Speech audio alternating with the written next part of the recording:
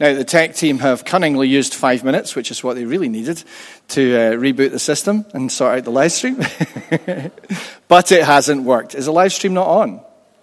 Boo. That's a shame. Okay, all right. So we're going to read Acts chapter 7, verses 1 to 60. And this is following on from Stephen being pulled in by and made to account for himself in front of the Sanhedrin, which is the kind of the ruling council or the ruling court of the elders of the people, the Jewish. So it was a Jewish court, and because Stephen's was performing signs and wonders. We looked last week at the passage that described Stephen's ministry. Stephen was set apart to wait on tables, but he was a man full of the Spirit and full of wisdom, and God was really using him, and he was ministering signs and wonders and proclaiming the gospel. And some of the Jews from further out, from the diaspora, the place where Jews were scattered to, were arguing with Stephen. And then they kind of contrived charges against him, just as they had done with Jesus. They found some people and persuaded them to lie and say that Stephen was speaking blasphemy and so on. It's very contemporary when you consider Salman Rushdie's experience and the fatwa that was originally pronounced against him. And there, all these years later, somebody has stabbed him and he's in a critical condition in a hospital bed. And so we understand in contemporary reality that intensity and intense hatred and opposition can lead to murderous attempts on people because they're fundamentally opposed to what they believe or what they say. And so Stephen was hauled before the Sanhedrin, and then he gave this speech. So we read from chapter 7, verse 1. Then the high priest asked Stephen, "Are these charges true?" The charges of blasphemy. The charges that they were brought were, verse 14 in the previous chapter, "We've heard him say that this Jesus of Nazareth will destroy this place and change the customs Moses handed down to us." Okay? So the argument is about place, and it's about law, and it's about customs, and it's about the temple. Okay? Those are the charges. So bear those three in mind. Place or land, law and customs, and temple. Then the high priest asked Stephen, "Are these charges true?" To this he replied, "Brothers and fathers, listen to me. The God of glory appeared to our father Abraham while he was still in Mesopotamia, before he lived in Haran. 'Leave your country and your people,' God said, 'and go to the land I will show you.' So he left the land of the Chaldeans and settled in Haran. After the death of his father, God sent him to this land where you are now living. He gave him no inheritance here, not even enough ground to set his foot on. But God promised him that he and his descendants after him would possess the land, even though at that time Abraham had no child. God spoke to him in this way. 'For 400 years your descendants will be strangers in a country not their own, and they will be enslaved and mistreated, but I will punish the nation they serve as slaves,' God said, 'and afterward they will come out of that country and worship me in this place.' Then he gave Abraham the covenant of circumcision. And Abraham became the father of Isaac and circumcised him 8 days after his birth. Later Isaac became the father of Jacob, and Jacob became the father of the 12 patriarchs. Because the patriarchs were jealous of Joseph, they sold him as a slave into Egypt. But God was with him and rescued him from all his troubles.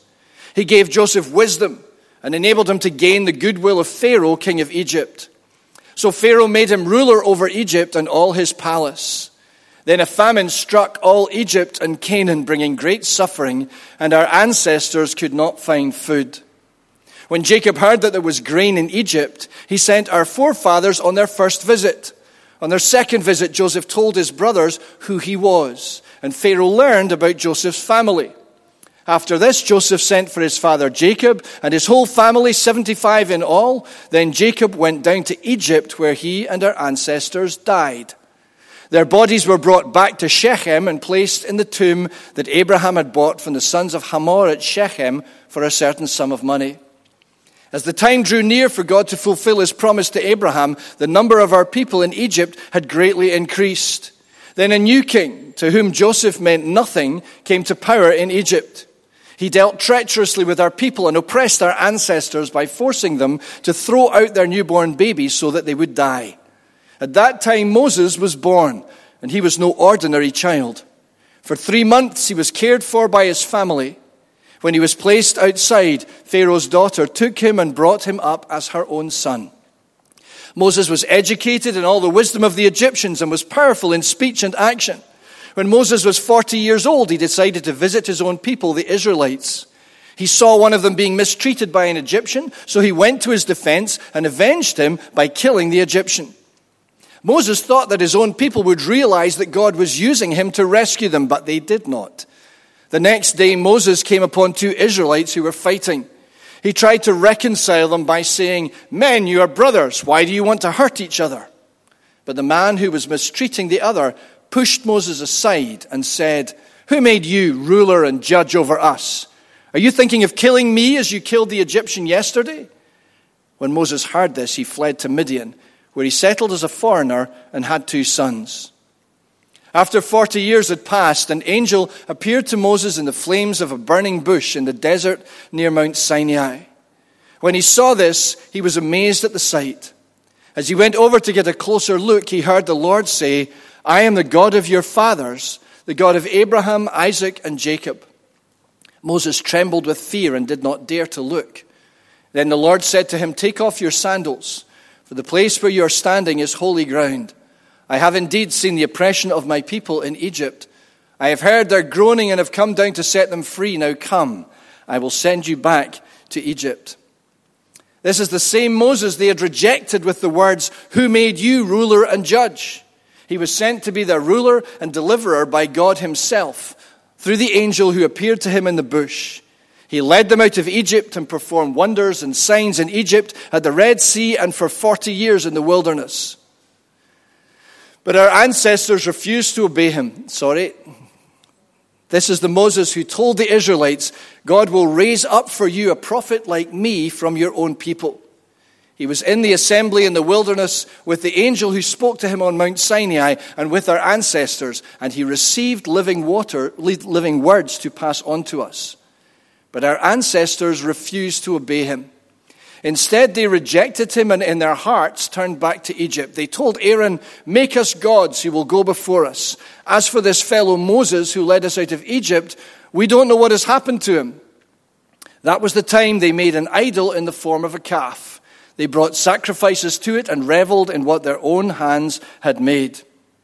But God turned away from them and gave them over to the worship of the sun, moon, and stars. This agrees with what is written in the book of the prophets. "Did you bring me sacrifices and offerings 40 years in the wilderness, people of Israel? You have taken up the tabernacle of Molech and the star of your god Rephaim, the idols you made to worship. Therefore, I will send you into exile beyond Babylon." Our ancestors had the tabernacle of the covenant law with them in the wilderness. It had been made as God directed Moses according to the pattern he had seen. After receiving the tabernacle, our ancestors under Joshua brought it with them when they took the land from the nations God drove out before them. It remained in the land until the time of David, who enjoyed God's favor and asked that he might provide a dwelling place for the God of Jacob. But it was Solomon who built a house for him. However, the Most High does not live in houses made by human hands. As the prophet says, "Heaven is my throne and the earth is my footstool. What kind of house will you build for me, says the Lord? Or where will my resting place be? Has not my hand made all these things? You stiff-necked people, your hearts and ears are still uncircumcised. You're just like your ancestors. You always resist the Holy Spirit. Was there ever a prophet your ancestors did not persecute? They even killed those who predicted the coming of the righteous one, and now you've betrayed and murdered him. You who have received the law that was given through angels but have not obeyed it." When the members of the Sanhedrin heard this, they were furious and gnashed their teeth at him. But Stephen, full of the Holy Spirit, looked up to heaven and saw the glory of God and Jesus standing at the right hand of God. Look, he said, I see heaven open and the Son of Man standing at the right hand of God. At this, they covered their ears, and yelling at the top of their voices, they all rushed at him, dragged him out of the city, and began to stone him. Meanwhile, the witnesses laid their coats at the feet of a young man named Saul. While they were stoning him, Stephen prayed, Lord Jesus, receive my spirit. Then he fell on his knees and cried out, Lord, do not hold this sin against them. When he had said this, he fell asleep. Amen. Well done for hanging in there. It's not a short passage, is it? But it's also a passage that hangs together, as hopefully we'll see. Now, maybe reading it, you think, oh my goodness, how did Stephen manage to keep his audience awake? You know, it's a long, apparently, perfunctory summary of Israel's history. Did the chief priests really need to hear that? What was Stephen doing? It's not the most electrifying at some levels. So what's going on here? What is Stephen saying? And what is there in this, summary of Israel's history that was enough to make them pick up lumps of rock and kill the man? It doesn't seem to our ears and our reading to be too inflammatory. I asked you to hold 3 concepts in your head that form the land, the law, and the temple. And I asked you earlier on to talk with one another about what are the places that have formed your identity. And I don't know what answers you gave, obviously, but some of them may have been long and some of them may have been short. And some of them may have been to do with ancestry and a sense of where you come from and where you belong. Okay, I'm Scottish and my family always have been Scottish or wherever. That's my core identity, that the land is where I'm from. That's what's made me and the product of that land. But of course, other places were to do with experiences that you had, people that you knew, formative encounters, which might have been your schooling, it might have been where you went to uni or a job, or you might have gone and lived abroad for a season.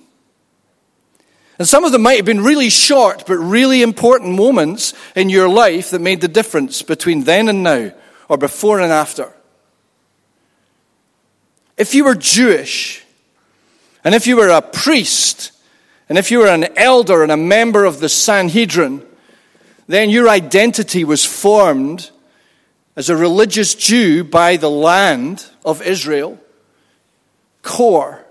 Fundamental to your understanding of who you are is the land of Israel. It's the law, because what binds you together as a people is the fact that you're descendants of the nomadic people, the people that wandered through the desert and ended up in the land of Israel. And so Moses, the lawgiver, huge hero, lawgiver, very important. He would have, if they were allowed, in which they weren't, they would have had statues to Moses. I was walking through George Square on Friday night, and I was street passing, and someone was commenting, saying George Square is to get a big makeover. And we were speculating whether that meant it was an opportunity to, swap out some of the statuary that's in there because of the move away from commemorating certain people with statues, because of the slave history of Glasgow. It's a contentious conversation. Do you remember the fact and what they did, or do you remove all trace? Well, if they could have had a statue to Abraham, they'd have had a statue to Abraham, they'd have had one to Isaac, they'd have had one to Jacob, certainly one to Joseph, they'd have had one to Moses and Joshua, they'd have had statues everywhere to all these great guys. And so the land, the law, and the temple.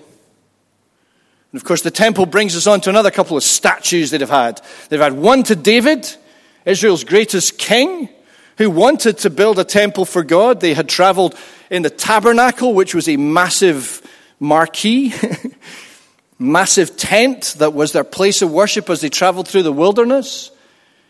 And then David wanted to build a temple, and God said, no, it's your son who's going to build the temple, and so Solomon did. So these are like 3 cornerstones. I'm not sure you can have a good building with 3 cornerstones unless it's circular or triangular, but I'm not an architect.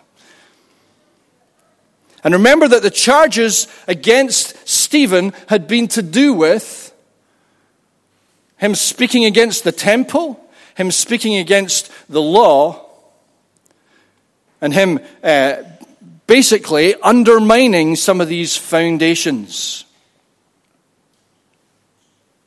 And so Stephen's speech, there's 60 verses there, folks. You'll be delighted to know that I'm not going to go back through every single one.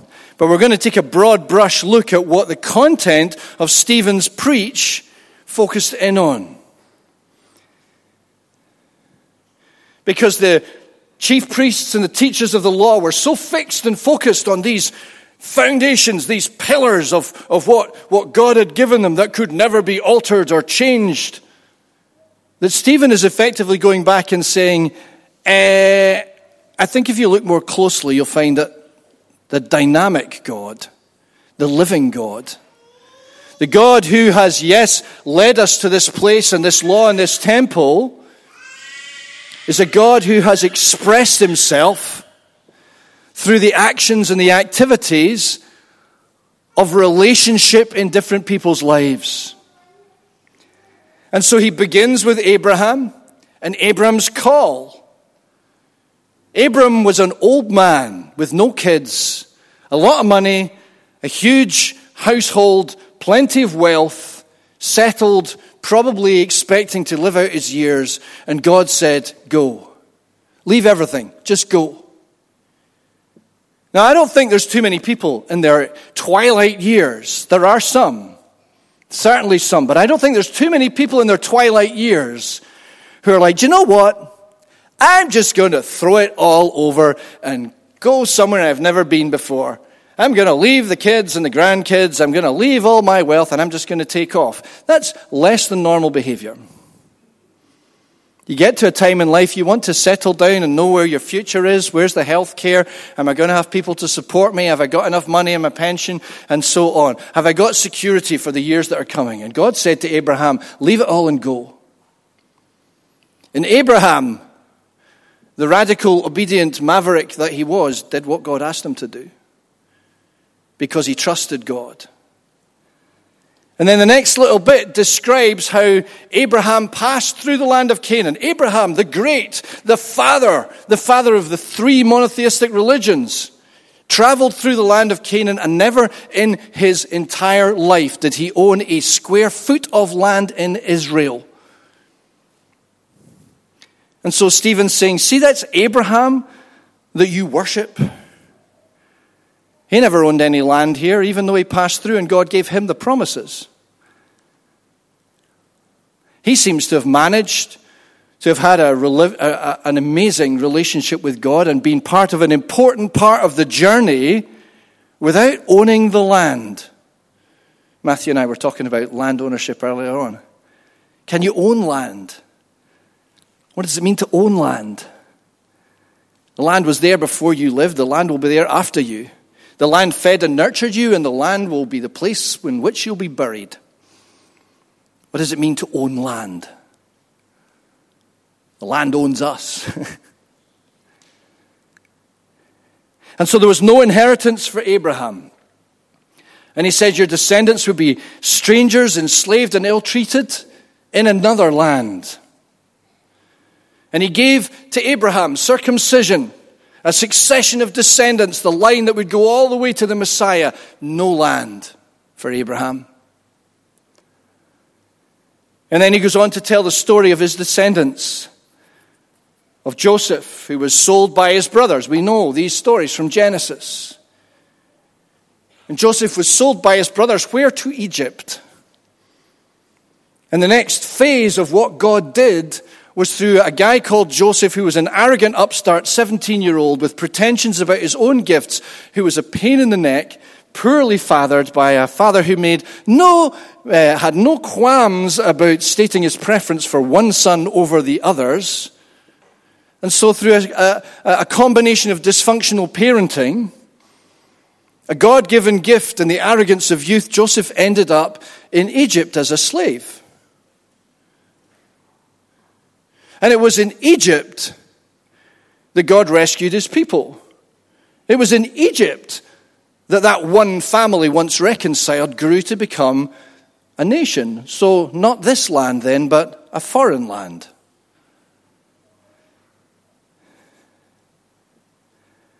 And so it describes, verse 15, Jacob went down to Egypt where he and our ancestors died. These greats that you've got your statues, although you haven't got statues, but you would have if you could. They didn't die in this land, they died in Egypt.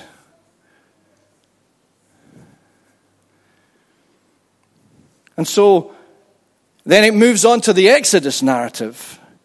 And so we're moving on from the focus on the land that they worship that is so important. Are you getting the theme here? He's pointing to all the great moments in the people and saying what mattered to them was their relationship with God, not their possession of a land.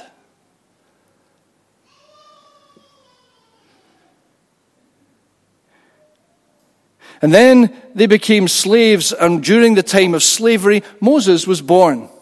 And there's a little bit of Moses' backstory.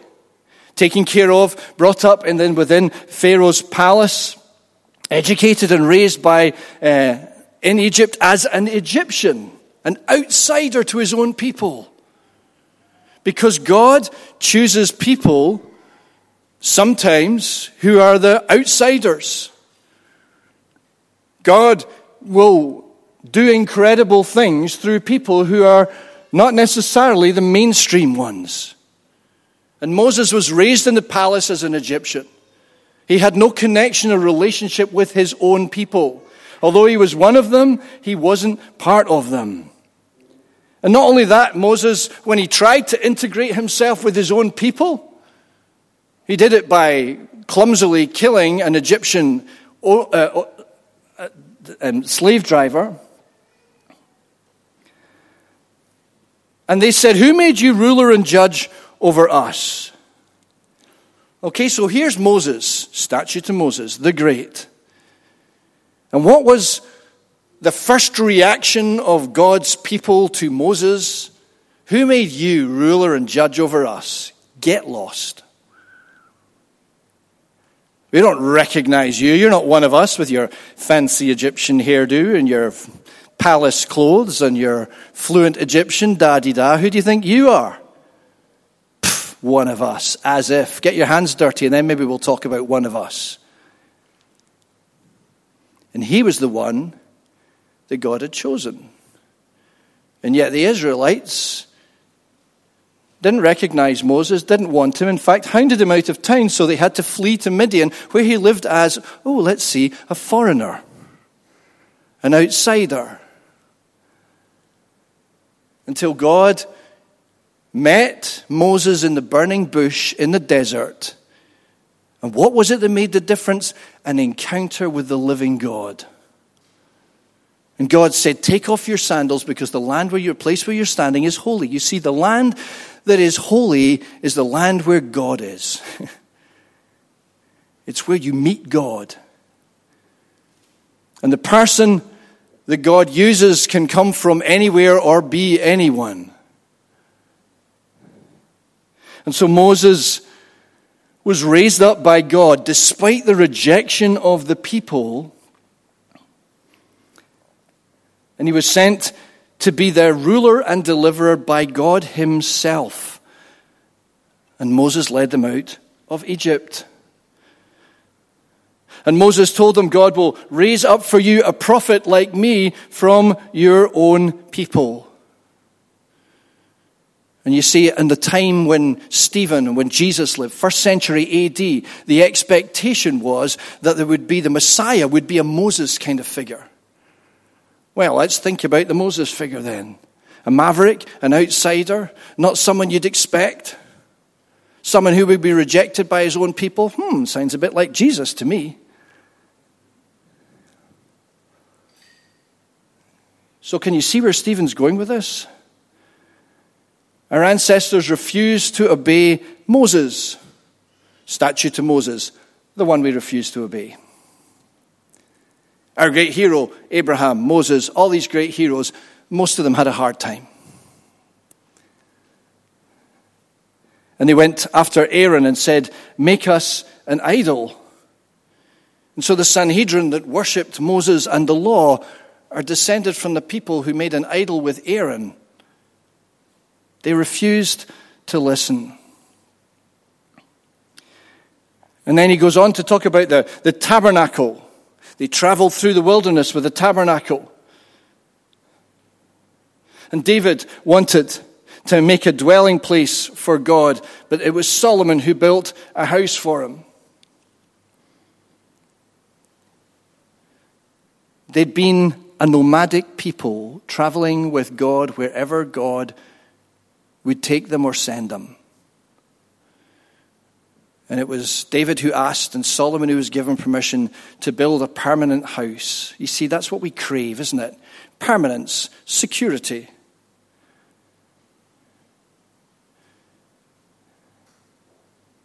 In Jesus' encounter with Nicodemus in John's Gospel, chapter 3.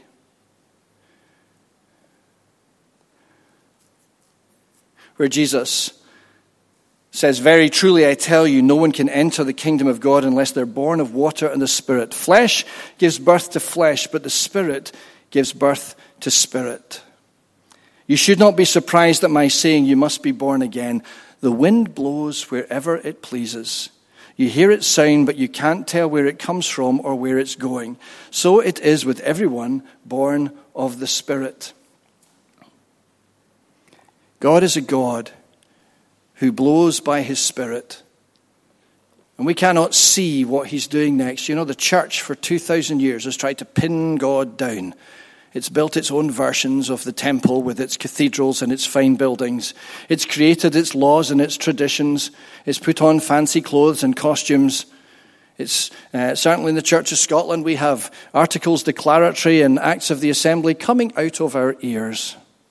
We love to codify, control, shape, fossilize, make rules for God and say this is what God does or doesn't do, can or can't do, will or won't do.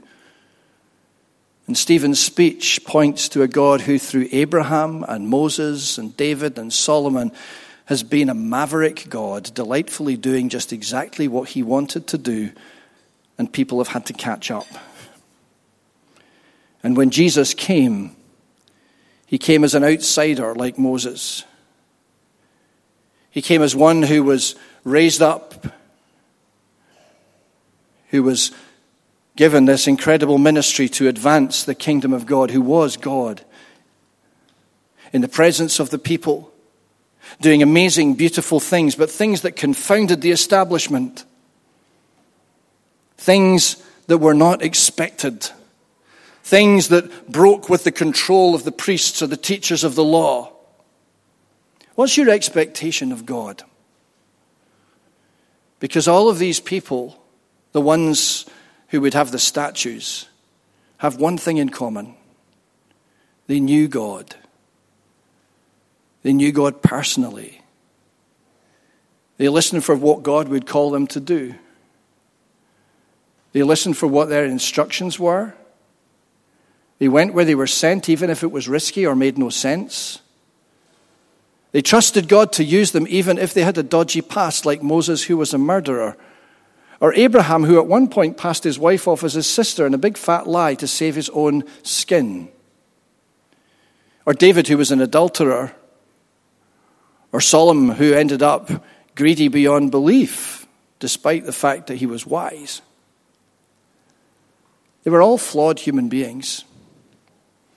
All of them, to one degree or another, not expecting to be used or called by God. Abraham was settling down for retirement.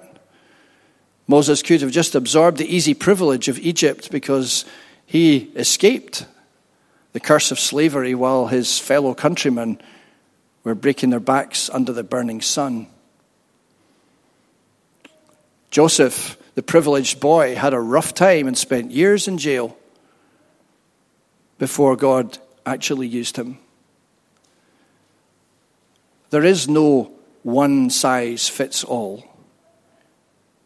Our lives are a journey of faith. And God may put you in one land or one place for a season, And God may use you there and bless you there, but be ready to be called on or taken to the next place. And don't imagine that you can see now what the pattern for the future is going to look like, because if you want settled and stable, if you want predictable and conservative, then you're following the wrong God. The wind blows where it wills. And if we're to be useful and available to God, then God has got to be able to surprise even us and allowed to do new and surprising things in this and every generation. He's a God who is to be trusted, to be consistent with his character and his word, and at the same time to take us, his people, off in perhaps surprising directions. Stephen's speech reminds them of the history that they worship and idolize. But actually, by drilling into it, says, you see the people that you venerate? They were all ready to go and do the crazy thing in the time when they were called to do it. Heaven is my throne and the earth is my footstool. What kind of house will you build for me? Can you contain God? No, you can't, except in your heart and in your life. The only place God truly desires to dwell, the only house he's really looking for, is your heart, your life. And when he's in there by the power of the Holy Spirit, then he will take you off wherever he wants to go if you're willing to go with him. And so Stephen reaches his conclusion. You stiff-necked people, you're just like your ancestors. You always resist the Holy Spirit. And when he's talking about the ancestors, he wasn't talking about Abraham or Moses. He was talking about the people of Israel who time after time after time dug in, rejected Moses, followed Aaron, got it wrong. And when they heard it, they stoned Stephen to death. And even in Stephen's dying moments, he had an encounter with the living God and with Jesus. Saw heaven opened. And they dragged him out of the city, and there's a little introduction to a young man named Saul who's going to be really critical for the next bit of the story. And Stephen prayed, Lord Jesus, receive my spirit and do not hold this sin against them. Why? Because he was praying in the power of the Spirit the same words that Jesus prayed from the cross. Father, forgive them, for they do not know what they are doing. And into your hands I commit my spirit. Stephen was a young man full of the Holy Spirit. I pray that we as individual Christians and as a church never become so atrophied by convention or expectation, so dulled by what we think God does or doesn't do, or is or isn't allowed to do, that we play it safe. And either as individuals or as a church become a people that are afraid to respond to what God the Holy Spirit is calling us to be and do in this or any season.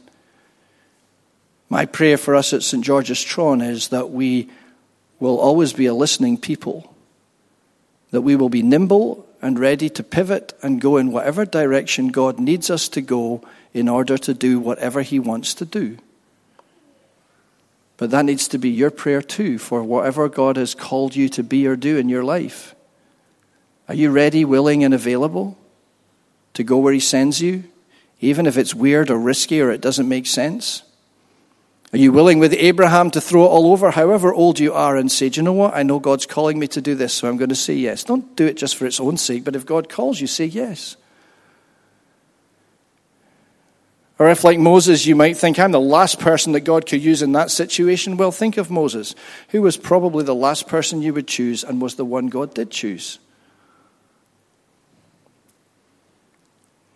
Let's never set limits or expectations for God, binding him in place or binding him in a particular way of doing things. Let's allow ourselves to be carried along by the grace of God, by the power of the Holy Spirit. Yes, always checking in with the truth of his word, but let's not be afraid to be a risky people. In the parable of the talents that Jesus told, it was the risk takers who received the revenue, and the one who played it safe with his talent buried safely in the ground who received the rebuke. And so God calls us, as he called Stephen, to give his all, And that's why we're still talking about him 2,000 years later. Let's pray.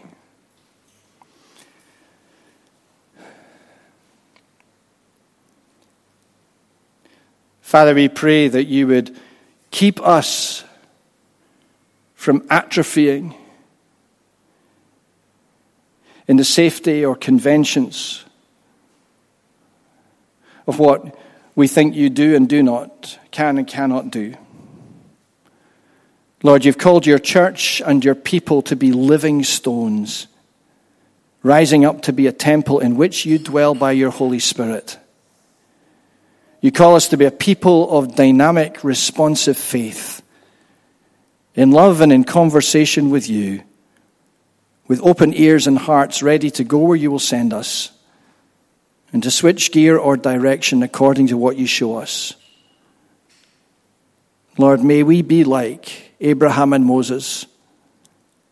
We recognize how easily people start off as mavericks or outliers, and yet down through the pages of history become set as figures of convention. Lord, may we be a nimble people, an obedient people. May we be people who are making a difference in our world or in society. That if we sense a call from you, a passion from you, a concern for you, from you, to go or to speak or to act, then, Lord, may we be responsive. And Lord, if our calling and our sending takes us into our workplace, then may we be a sign of the risen Jesus in that place. If it's a call or a sending that takes us from this city to another place, then may we be responsive to you and obedient to you. If we're going into a place or a job where we might be the only Christian, Lord, show us how we can be obedient to you and a sign of your grace and your power in that place. Lord, if we're called by you into some kind of ministry or mission that is identified, then, Lord, would you help us to know what that is and where and how we're to go? Lord, would you take our lives and let them count?